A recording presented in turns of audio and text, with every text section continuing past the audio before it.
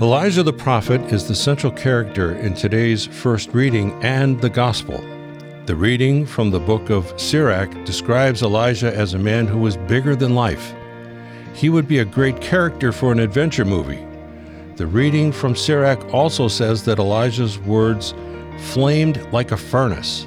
What a powerful image. He also brought down fire to the earth and did other astonishing deeds. Today, the scribes are doing what they normally do. They're teaching in the temple. On that day, they were teaching and preaching about Elijah the prophet, and they were predicting that one day Elijah would return to earth. Jesus' disciples didn't understand this prophecy.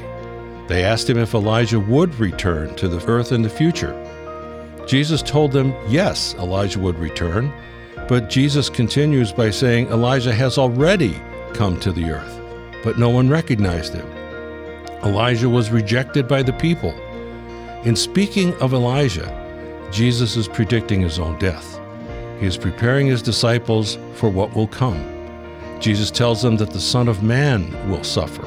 However, the disciples assumed that Jesus was talking about John the Baptist, and as usual, the disciples didn't get it.